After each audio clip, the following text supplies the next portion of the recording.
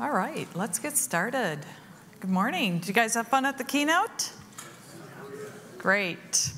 My name is Jill Shavina Stoddart. I'm with Amazon Web Services, and I'd like to introduce Ben Salt, who joins us today from New Zealand.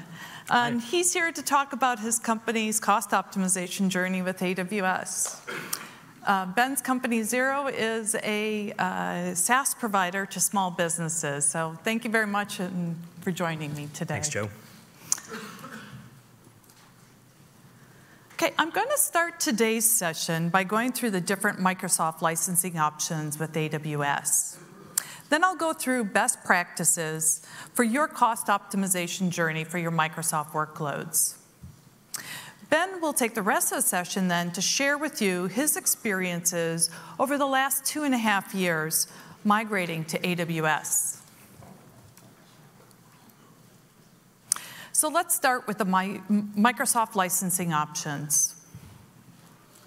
AWS has the most flexible Microsoft licensing options to help you optimize your costs. First, we offer pay-as-you-go licenses on both EC2 and ECS, as well as RDS. You can also bring your own licenses to AWS. You can bring Microsoft licenses to EC2 using your license mobility benefits, or you can bring licenses including Windows Server to AWS, even without paying software assurance. Let's dive into these options. License-included instances offer you many advantages. First, AWS manages the Windows Omni image for you, so that you don't have to build and manage these instances, these images. Of course, license-included instances are pay-as-you-go, which are ideal for spiky workloads, as well as a dev test environment. It makes it easy to charge back the full license cost to the appropriate cost center. But best of all, you don't have to worry about annual true-ups or the potential for Microsoft software audit. We maintain a broad selection of both new and older versions of Windows servers for EC2, ECS, and RDS. When you use license-included instances from AWS, you do not have to pay for separate client access licenses or CALs.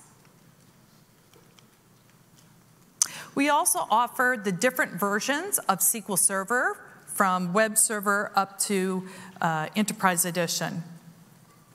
And of course, now with SQL Server 2017, we also offer SQL Server on Linux images available pay-as-you-go as well. So now let's talk about how you can bring your licenses to AWS. But before we go into the details of how you bring those licenses to AWS, I'd like to review with you the differences between shared and dedicated tenancy on EC2. This is a very important concept when it comes to Microsoft licensing. Shared tenancy is also known as a multi-tenant server, or in AWS lingo, we call it default tenancy. This server hosts this server can host instances from multiple different customers, and AWS controls the placement. When you buy license-included instances from AWS, you're always on shared tenancy. A dedicated instance runs on a single-tenant server. This server hosts only instances belonging to one AWS account.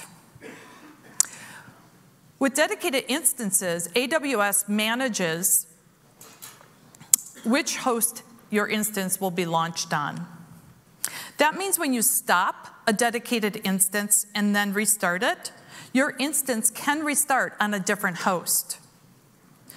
What we do make sure, though, is the host that it launches on is also only used by that same one AWS account. With dedicated instances, you pay per instance, and then we also have an hourly region fee for all of your dedicated instances. So what this means is you can run as many different as many different dedicated instances in that AWS account, and you pay once for all the instances in that region per hour, in addition to your pay per use for the instance. Dedicated host is also a single server belonging to one AWS account. Now, the difference between dedicated instance and dedicated host is that with dedicated host, you control the placement or where your instances get launched. So this means that you can start and relaunch an instance and know that it can go to the same host. This is very important when it comes to your Windows Server licensing terms. For dedicated hosts, you pay for the entire host per hour. So now that we've gone through the differences between shared tenancies and dedicated tenancies, let's see what this means with regards to bringing your own Microsoft licenses to AWS. If you have a Microsoft Enterprise Agreement, then you probably are paying software assurance for a lot of your licenses. You can take advantage of the fact that you're already paying for that and use your license mobility benefit to bring those Microsoft applications to an EC2 instance on shared tenancy. To do this, you'll be using the Amazon, the Windows license included instance. And then you bring your Microsoft application with no additional costs. So what we see very commonly is, of course, people do this for SQL Server, but we also see people bringing SharePoint because they want to have all their same features of SharePoint. Same with Dynamics. People like to bring that over to EC2 as well. And then don't forget, now with SQL Server 2017, you can also use your license mobility benefit on an EC2 Linux instance in shared tenancy. Keep in mind that we do not recommend you bring Windows Server, Windows Desktop, Microsoft Office, or your MSDN licenses to shared tenancy instances. Earlier this year, we released a new EC2 feature called Optimized CPU. This feature allows you to reduce the number of available vCPUs when launching new instances. You can use this feature to save on CPU-based licensing costs when you use license mobility. For example, one of our most popular instances for SQL Server is the R5 2XL. This is really popular because it has 64 gigabytes of memory, 64 gigabytes of memory, and 8 vCPUs. So really good for memory-intensive database workloads. So for this one, you'll need to bring 8 cores of SQL Server licenses for each of those 8 vCPUs. However, you might love the big memory of this instance, but you have a workload that could actually run with fewer vCPUs. So with Optimized CPU, you could now launch the instance with only the 4 vCPUs that you really need, so that you're only paying for 4 cores of SQL Server. In this case, the total savings for the instance and SQL Server is 40%.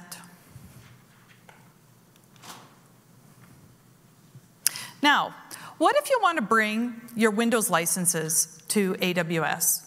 Or you might still have some maybe you don't want to carry software assurance or have old licenses that you don't have software assurance on. How can you do that? AWS created dedicated hosts to ensure you can meet all of your Windows Server licensing commitments when you bring Windows Server to AWS. And you can bring those licenses even if you don't maintain software assurance. With Windows Server Data Center Edition, you can take advantage of the unlimited virtualization rights. Now, when you bring your Windows license to AWS, you are going to need to build and manage your own Windows AMI. You can also, with dedicated hosts, minimize your SQL Server costs by licensing by physical core on dedicated hosts, instead of using a SQL license for each virtual CPU. With dedicated hosts, you can also maximize virtualization benefits of SQL Server Enterprise Edition. Now, I've shown you a few different ways you can bring your own Microsoft licenses to AWS, but you still need to track and manage those licenses so that you can sail through a Microsoft audit or true-up. Today, we are announcing a new service called AWS License Manager.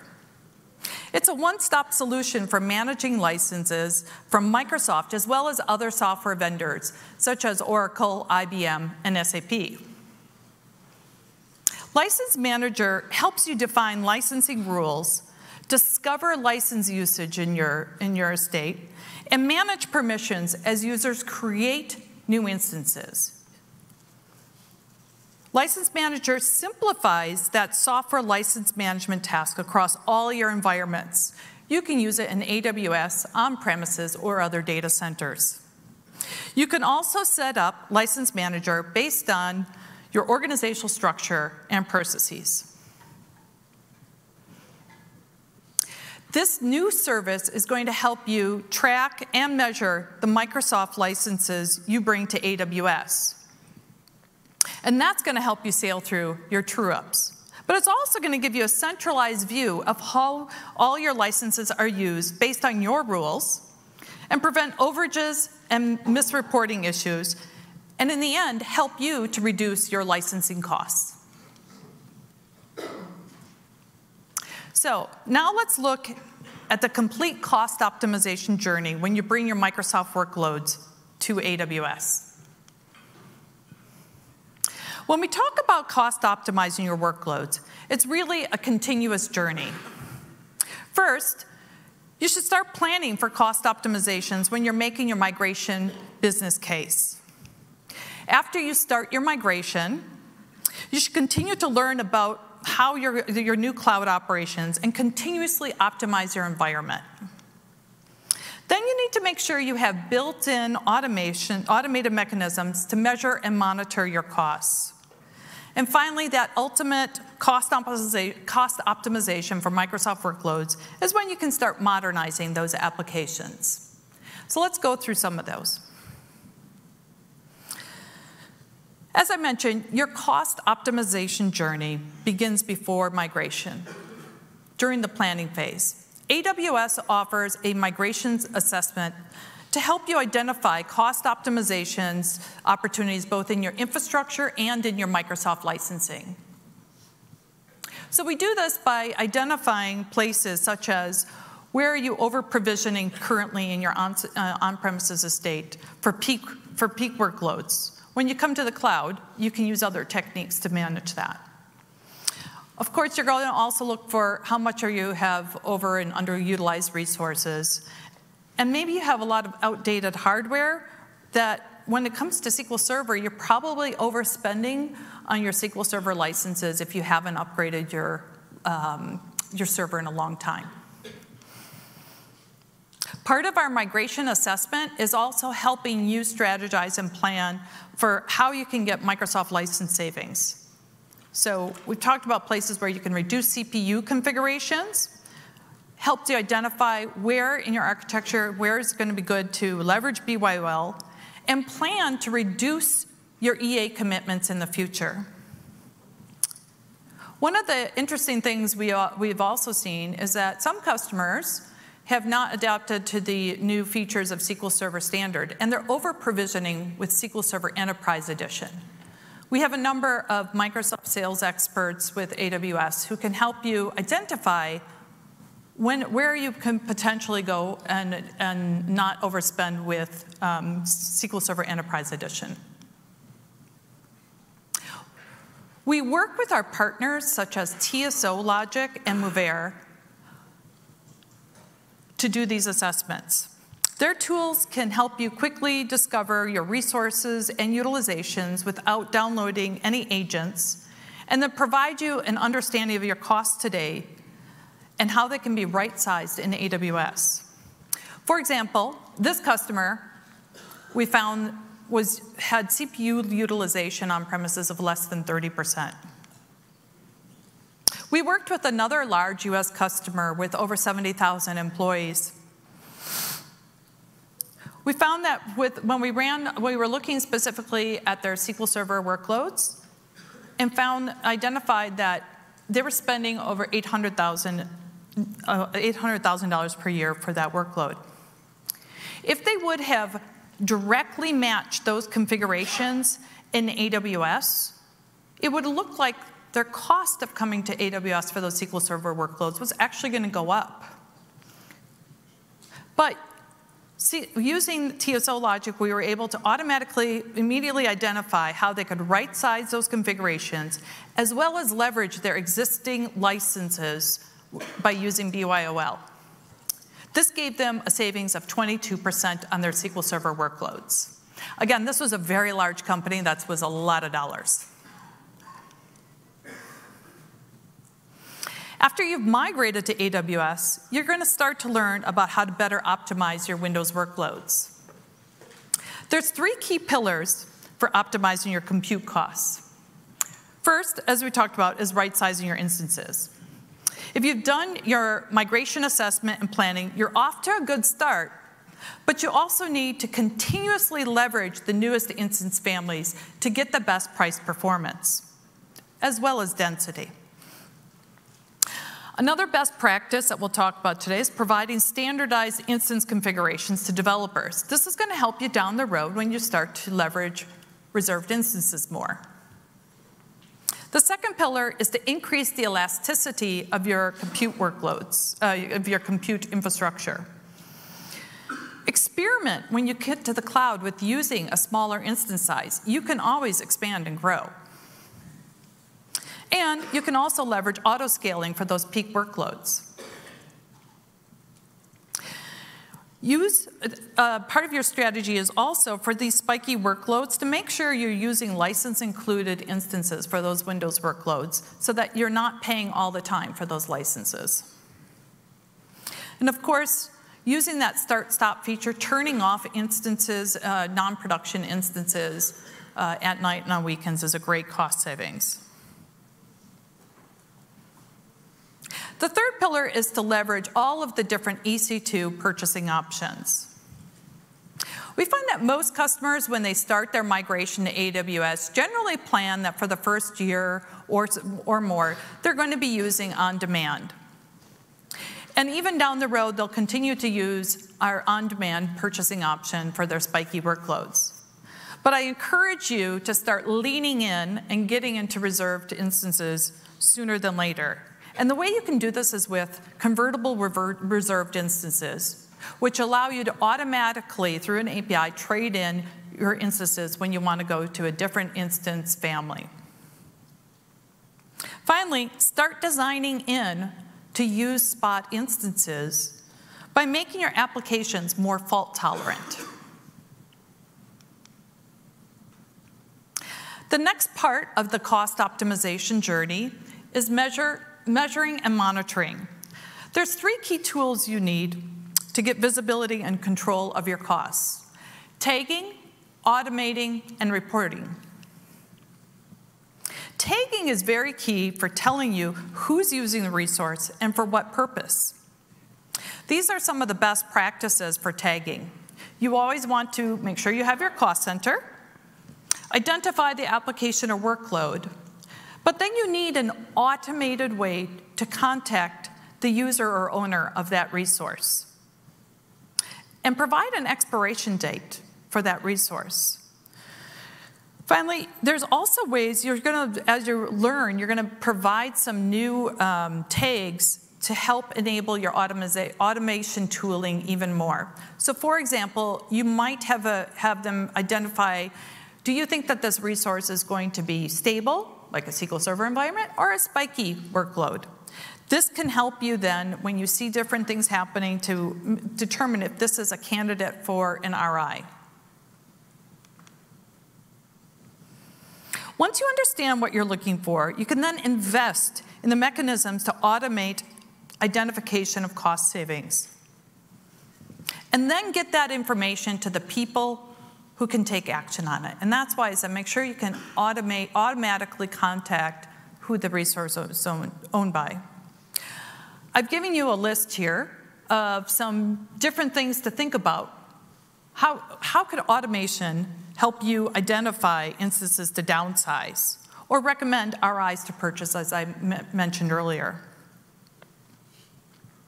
Automation is the way you get to cost optimization at scale. We have a number of automation tools and reporting options, both through AWS and our AWS partner network. I encourage you to start with what's provided, learn, visualize, see how you can visualize costs in new ways. Then you can use these tools, and build off of them, or build off of these initial reports. Our AWS Cloud Economics team can also help you think about what is the right dashboard for you. If you have a particularly complex situation, they're there to help. By now, you've probably migrated some big, hairy, monolithic applications to AWS. So then what do? Ben's going to spend a lot of time talking about this, so let me just put this out there that you need to start isolating a team that can experiment. Start small with using .NET Core, and start small with adopting containers or trying something with serverless. This is your ultimate cost optimization for Microsoft workloads. But it's not just going to come from getting off of proprietary software, but it's also when you can move to microservices and create more agile applications that serve your business needs. So I'm really excited to have Ben Salt come up here and talk to us about what did this really look like for Xero, and how much did they save doing all of these steps? Ben? Thank you, Jill. My name's Ben Salt, and I'm the General Manager of Platform and Reliability at Xero. Xero was born in the cloud in 2006 as a SaaS application. And Xero is seeking to rewire the global economy by connecting millions of businesses to their advisors, banks, and each others. We have about 1.58 million subscribers, and they're mostly small to medium businesses, accountants, and bookkeepers in over 180 countries. We have over 2,300 employees in New Zealand and other countries. The key drivers that we hope to achieve during our migration to the cloud included the flexibility to deliver fast-paced innovation by discarding traditional data center lead times. We wanted to avoid building our own machine learning platform and leverage an existing platform. And we were looking to drive increased uptime and security by designing our systems to tolerate failure. On the security front, it provides great comfort that I cannot actually visit an AWS data center. And we were looking to decrease our time to market to help drive better business outcomes, to help small businesses flourish. From a technical point of view, we were looking to increase the elasticity of our application stack so we could expand and contract with load. We were really looking forward to being able to provision new capacity on demand and not have traditional data center lead times. And we wanted to reduce our cost to serve by moving on to an elastic platform. I'd like to talk a little bit about our migration planning and how we got on to AWS. Xero is a Microsoft Windows .NET shop, and we were very heavy in our Microsoft usage. Before the move, all of our application servers ran on VMware clusters, and this meant that we had to understand hypervisor configuration, making sure that we had A and B clusters to protect against cluster failure, and this added a bunch of complexity. For SQL Server, we had 4 dedicated servers per SQL Server cluster, and these were split across 2 regions. This caused SQL Server quorum issues, which we ended up reducing to 3 quorum votes, and so that meant it always required a manual failover. For our storage, it was SAN-based, which was expensive and required constant upgrades. In 1 year alone, we moved physical SANs 3 times in the data centre. For backup and recovery, backups were always to disk, then to tape, and there were always issues with how long it took us to get off disk onto tape. We spent an inordinate amount of time troubleshooting those issues, and we had no recovery testing as a result. We completed our migration onto the Amazon platform in 2016. We moved 700,000 customers, 59 billion records, 500 Windows servers, and over 100 SQL Server databases. Our current architecture in Amazon, we're split across 3 regions, and in each of those regions, we utilise 3 availability zones.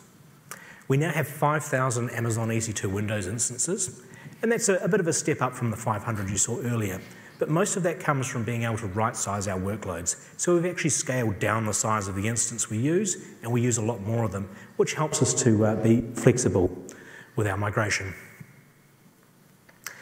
Those instances use auto-scaling and ELBs. On the database front, we now have over 20 5-node SQL Server always-on clusters in 2 regions. For our storage, backup and recovery, we now back up to Amazon S3, which is super fast compared to going to tape. We replicate that to a second region and then into Amazon Glacier. So there is just no more tape involved. And it means we're not spending any time troubleshooting tape issues. As a result, we're able to refocus that team on building automated recovery testing. So we now test the recovery of a random database every week, which gives us extremely high confidence in our backups, something that we didn't really have in the data centre. And as a result, we're now 99.9% all in on AWS. From a Microsoft licensing point of view, for our Elastic workloads, we use the license included option supplied by Amazon. License mobility makes the most sense for us when we optimise CPU with shared tenancy instances to control the number of virtual CPUs we need to license. This is future work for us. For our dedicated host licensing, we use per core host licensing. And this approach does require a yearly true-up, so make sure you have good audit practices. Or, as Jill mentioned earlier, look at AWS License Manager. We were a preview customer for this service, and we found it incredibly helpful to be able to load our licenses and see real-time deployments of a license across our infrastructure, as well as manage where those licenses were allocated. There are some really neat features in there that can prevent spin-up of machines if you don't have the licenses. So I'd really recommend you take a look at that. Before I continue, I'd like to cover off our SQL Server cluster architecture at a high level. What I'd like to point out is that this is 2 regions. So that red block at the top is our primary region, and the yellow block at the bottom is our secondary region. That green box, the big dark green box, represents our Windows clustering. And we have a number of distinct SQL Server availability groups, each with a single database attached to the availability group. And that's represented by those blue and green stripes that you see. Those availability groups are split across 2 active nodes, with each node acting as the secondary for the balance of the availability groups. There is one asynchronous node in the same region hosting all of those availability groups to offload reporting and BI workloads. And then the remaining 2 asynchronous nodes are in our secondary region for DR purposes. I'd like to share a couple of tips on how we've managed to optimise our SQL deployment on dedicated hosts to really save some SQL Server licensing cost. The first tip I have is to maximise your core-based licensing. Dedicated hosts allow us to license the host cores, or the physical cores as in Microsoft terminology, not the instance cores. We originally used dedicated instances during the migration while we built out the automation to support dedicated hosts in our environment. One of the nice things that taking the time to build out that automation has done is we can provision that 5-node cluster you just saw in 2 hours. And there's no manual intervention required. That's ready to put a database onto it. We moved from the R3 dedicated instances onto the R3 dedicated host, so that's switching our licensing type from the virtual CPU to the physical CPU.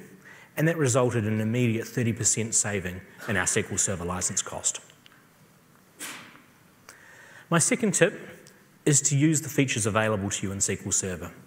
We use SQL Server Enterprise Edition, and there's a feature called SQL Server Buffer Pool Extensions.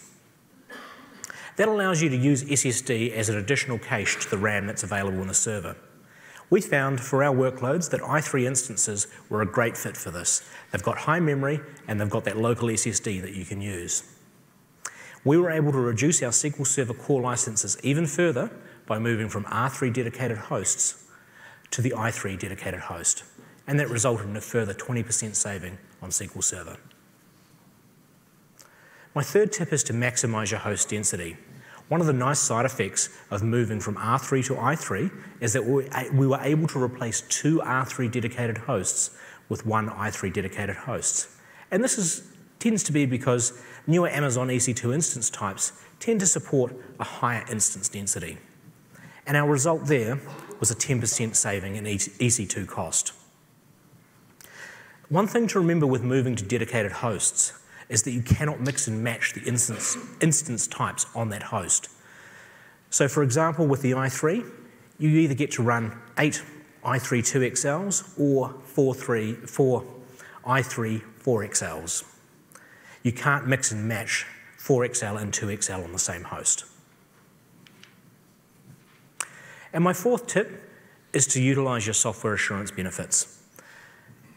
There is a feature of software assurance which offers a free license for the secondary instance when attached to a paid edition of SQL Server. Use that, and in our case, that resulted in a 20% SQL Server saving.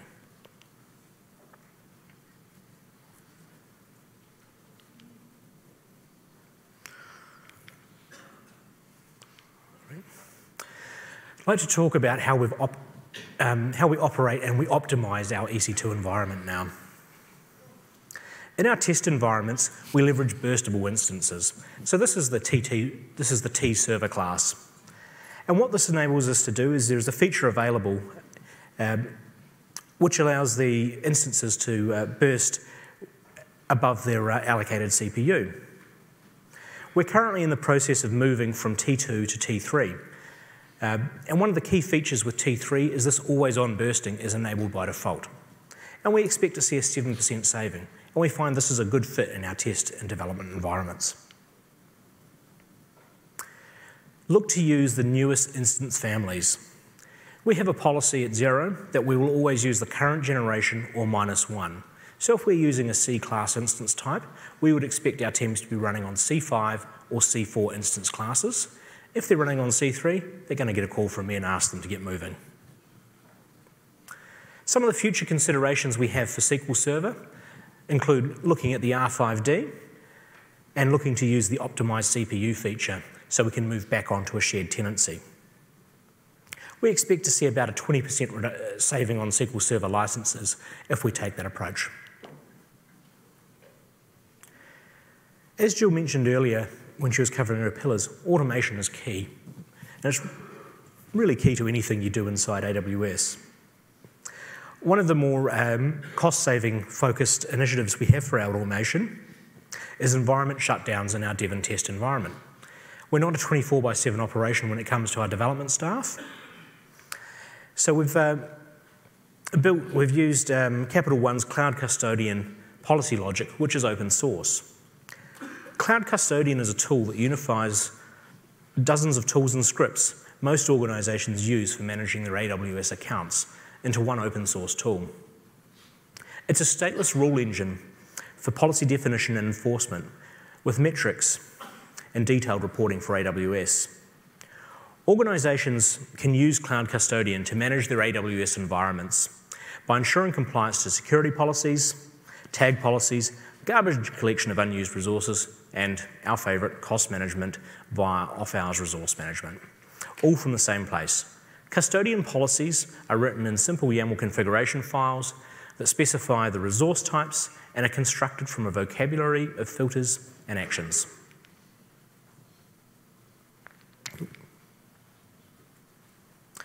So I'm all over the place. In our implementation, we have one policy for each suspend, revive resource, and we can revive those resources on an enacted schedule. And that gives us back about 24 hours a week of spend. We're looking to expand this to include our global weekend, which is about 42 hours, and for about 12 hours overnight. Implementing a tool like this is tagging dependent. At the moment, this is achieving about a 14% saving in our test environments, and we expect to increase that to around about 40% once we've implemented the global weekend and the 12 hours overnights.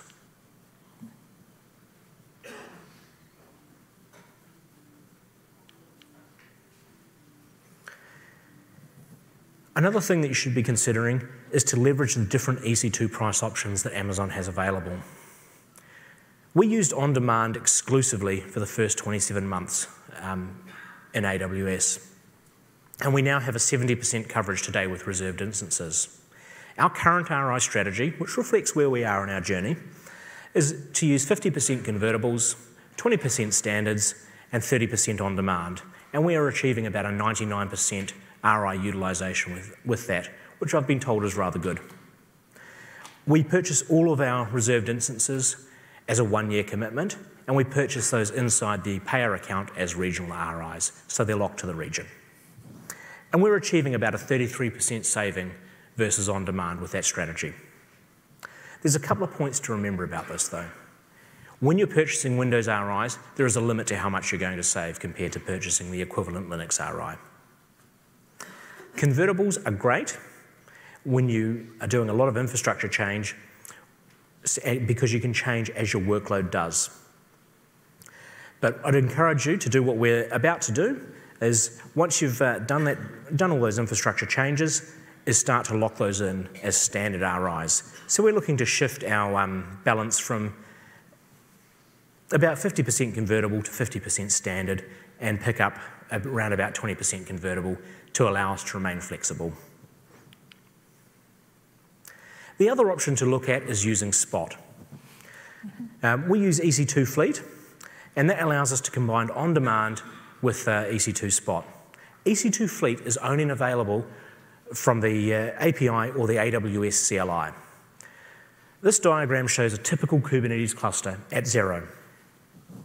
The worker nodes are split across 3 availability zones, and in our configuration, we launch 25% of those on-demand and 75% on Spot. For Spot specifically, we ensure we request a range of instance types, and as each Spot instance type and AZ is its own market. We always bid the on-demand price and find this insulates us well from all but a massive run on a given instance type. The result for us has been a 71% saving on the equivalent on-demand EC2 pricing. Once we started using reserved instances in anger, our usage really took off. The top graph shows our journey from on-demand to reserved instance, as well as Spot starting to creep into our usage.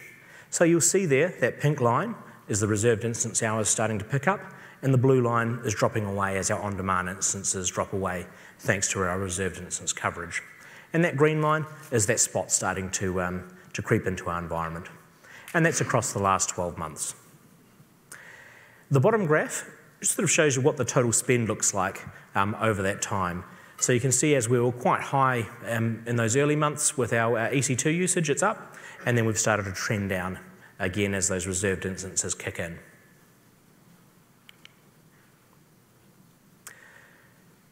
As I mentioned, we completed our migration in 2016, and there are a few features that weren't available at the time that are now. And I quite often get asked, what would we do differently?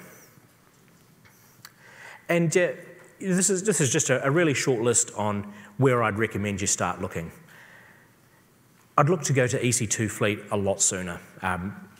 That used to be a really hard thing to do, to mix spot and on-demand together, and Amazon have made that really simple now. So I think you should really take a good look at that. Limit the available instance types you have available to your developers, because if you give them everything, they will use everything. And once you've limited those available instance types, enforce the use of standard RIs based on those instance types.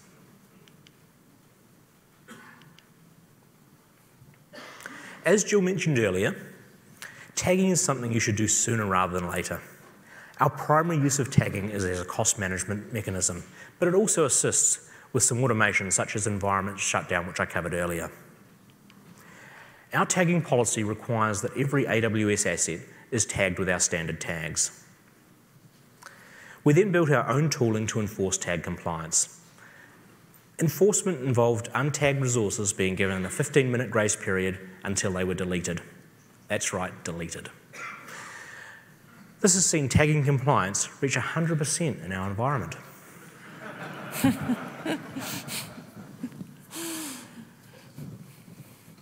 Tagging starts to come into its own when you visualize your cost. We use Cloud Health, and we really like the insights that we get. This is the EBS unattached volumes split by AWS account. This allows me to tell at a glance which account owners we need to talk to. Taking that a step further with tagging, the account owner can then use Cloud Health to filter the same graph and switch the category from account, in this view, to our zero product, which is one of our tags. They then know which teams they should talk to in their account. You can see the impact of surfacing that information over a 6-month period. We saw a very large saving. So far, I've talked about the technology that we've used to optimize our workloads, but there are cultural changes too. For us, it began with adopting Agile. This starts to encourage you away from traditional waterfall thinking and into thinking in small batch sizes, limiting your work in progress, and how to test and learn. Migrating to the cloud helped remove the traditional infrastructure blockers. No lead times to order hardware anymore, no resources consumed migrating from one SAN to another. It removes a whole class of slow data center problem. When you're practicing Agile, your infrastructure changes are no longer slow. DevOps just naturally happens. Product teams can move at pace, and they require support. Traditional operations teams struggle to fit into these fast-paced environments. I believe that site reliability engineering is a natural complement to this. In our case, we took our operations team and we split it into 3. We retained a portion as our site reliability engineering team. We moved some of those staff to work with our product teams as embedded ops staff. We started off calling them embedded ops, but they're now just part of the product teams. They just have that infrastructure specialty. And then the remaining ops folk we formed into our internal platform as a service teams, and we modelled those around how product teams work. So they work exactly the same as a product team, they just have a focus on our internal platform as a service offerings, of which SQL Server is one of them. Finally, we found that the role of DBA also needs to change in the DevOps environment. As such, we moved to a database reliability engineering focus, which takes the DevOps principles and applies them to databases. Finally, as part of our modernisation, we're looking to move away onto .NET Core. So why .NET Core? .NET Core allows you to use the tooling you know and love. We have a developer, a Windows developer who loves Emacs, and they can use Emacs. You can build and run anywhere because .NET Core can build and run on Windows, Mac, or Linux. And that really gives our developers freedom of choice. Just because they develop in .NET doesn't mean they need to have a Windows machine anymore. Side-by-side deployments. .NET Core supports self-contained deployments which remain completely isolated from other .NET Core apps. If you want to run 1.0 and 2.0 .NET Core apps side by side, you can. Almost gets rid of DLL hell. So how do you get started? There are a number of strategies that you can employ to get started, and I think it's fair to say we've probably used all three. If you're a microservices shop, pick a small service and rewrite. If you're not a microservices shop, then the next bit of new dev you undertake, switch to .NET Core for that. If you don't have the luxury of either of those options, carve a piece off your existing distributed system and try that in .NET Core. Our approach has been to issue a mandate. There is no new development requiring Windows operating systems allowed. And we now have an aspirational goal to see at least half of our Windows fleet of 5,000 instances running Linux. Once we have more applications on .NET Core, we expect to start moving them aggressively to containers. So containers. We've done a few things with containers, mostly on ECS and Kubernetes. I often get asked, where do you start? I've found that low-risk applications are a good place. The more simple, the better. You need time to learn in production, as all the test environments in the world cannot prepare you for what production does to a system. As you work through your applications, you may discover ones with local state. Stop and do yourself a favour and get the state out of the application into something like Elasticache. Just because you can write to local disk or RAM doesn't mean you should. As you build experience, you'll be able to start estimating what converting your fleet to containers looks like. Not all workloads are a good fit for containers. Just accept this. The same is also true of serverless, especially if you have a high invocation count. Of the container workloads we've converted, we typically see a 30 to 50% saving on the equivalent EC2 on demand. So what has this meant for Xero? From a financial point of view, the finance team loves me. That's what EBITDA positive means. Our gross margins are up to 81%, and we have 1.58 million customers. In terms of innovation, we've moved from 100 releases 4 years ago to over 10,000 releases in this year. Our customers have also benefited from a new class of feature focused around business advisory services, which has been enabled by getting to market faster. Thank you for your time, and I'll hand you back to Jill now.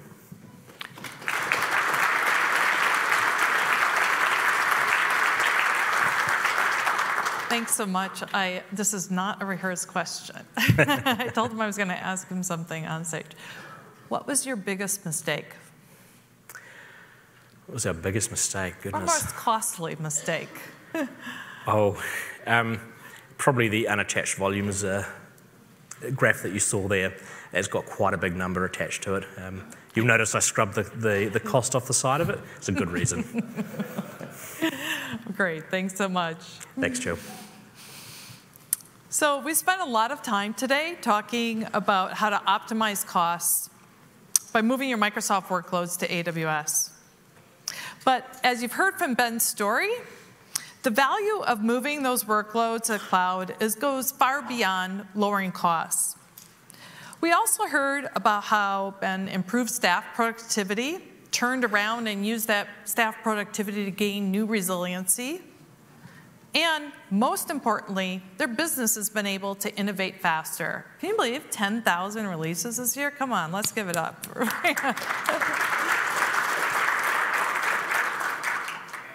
So typically when customers come to us, they want to justify the initial move to the cloud through cost savings and building a TCO analysis.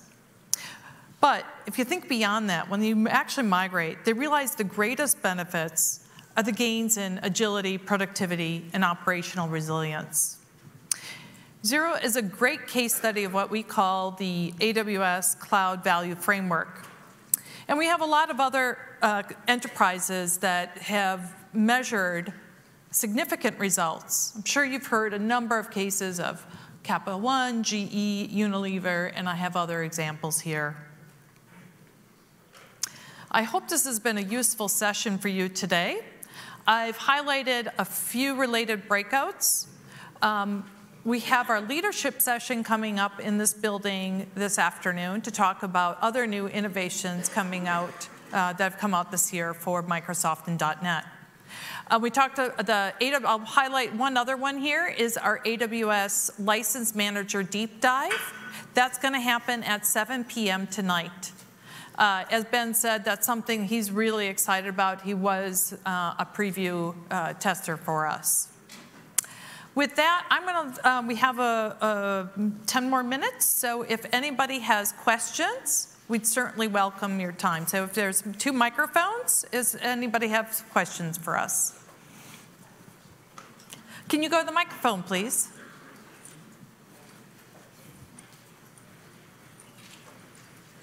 If you are leaving, thank you for joining us, and please fill out your surveys. Hi. Thank you very much. Yeah, Microsoft recently made an announcement about SQL RDS licensing, where they're trying to kind of tyrannically impose restrictions. They could only either do it on Azure, or you can't bring your own license to RDS anymore, like you can't do BYOL anymore on RDS SQL. Is Amazon planning anything to mitigate against that? So you're referring to that you can't use bring your SQL Server license to RDS. Yeah. I think that one is probably so we do still offer that on EC2. So I encourage you to look at that, and then we can also talk about other options that you could look at. Of course, we didn't talk about it all today. Database migration service is another great option. So we use a lot of EC2, but we want to use more RDS. But because of this problem, now it's kind of a... So I don't know if AWS is planning to do something to help either, how the cost structure is set up between active and passive nodes in RDS, or replication, or any of those things. Because we use availability groups, and we're limited now because now we have to do EC2s unless you pay double licensing for RDS or something like that. Right. So I'm not, I can't talk about anything impossible coming in the future there, but we can have a discussion offline. I can put you in contact with people if you'd like. Other questions?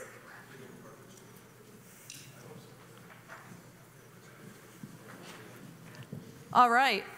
Well, we're available here after. Oh, there was another question. So sorry. Please go ahead. Hey, question for Ben. So I noticed you mentioned your team is slowly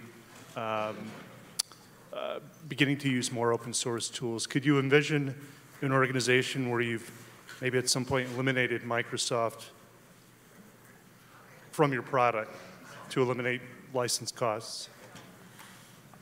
I think anything in the future is possible. To be brutally honest about that, the stickiest thing for us is SQL Server. We've got a lot of investment in that, and I don't think we'd be getting off that anytime soon, but it's certainly something that we consider. We always keep our options open there. Other questions? You both did a great job. Ben, thank you. Ben, you briefly went over kind of the transition of your team from legacy type work to more DevOps, and you kind of mentioned that there was some sort of curve there that they had to get there. Can you expand on that a little bit? How did you get them geared up to do that type of work? Great question. Yeah, it's quite a long answer. If you're hanging around tomorrow, I've got a talk at New Relic Stand, which is actually going to cover that topic in great detail for about 30 minutes. There's a lot of moving pieces to the answer, unfortunately. I'd like to give you something short and snappy on that. But if you come and have a chat to me afterwards, I can probably go into a bit more detail. So that's tomorrow at the New Relic? New Relic Stand, I think it's 12:30. 12:30, okay. I'm down for a lightning talk. So I think, don't actually know where it is yet, but we'll find out. More questions? I have one more for you. Absolutely. Using EC2 Fleet, you talked about you have great cost savings there. Did you encounter any reliability or performance issues due to using Spot? So in your application, not the service, but from your application uptime and availability. So most of the things that we put into containers are stateless. Well, actually everything we put in containers is stateless. And I think that's one of the keys to using containers is if you keep your application stateless, then you're going to tolerate failure quite happily. And also, as long as you go wide with your instance spread, you very rarely get into a situation where you actually run out of spot capacity. Great, win-win. Please go ahead. Hi. We're looking at moving our development environment up into AWS. You mentioned on one of the early slides that the MSDN licenses you can't bring across. Does that include the, for bring your own license? Can you bring any of them, like the SQL Dev Edition? You can bring them to dedicated instances and dedicated hosts. Okay, but you can't run the MSDN SQL on a normal EC2. SQL Developer Edition? Yeah. You can use that on shared tenancy. Okay. This is Lance Bratt, our licensing expert. I should have had him mic'd for all the good questions at the end, but he's available afterwards if you have more licensing questions. Did you have another? All right. Well, thank you guys so much. We really appreciate it. Thanks.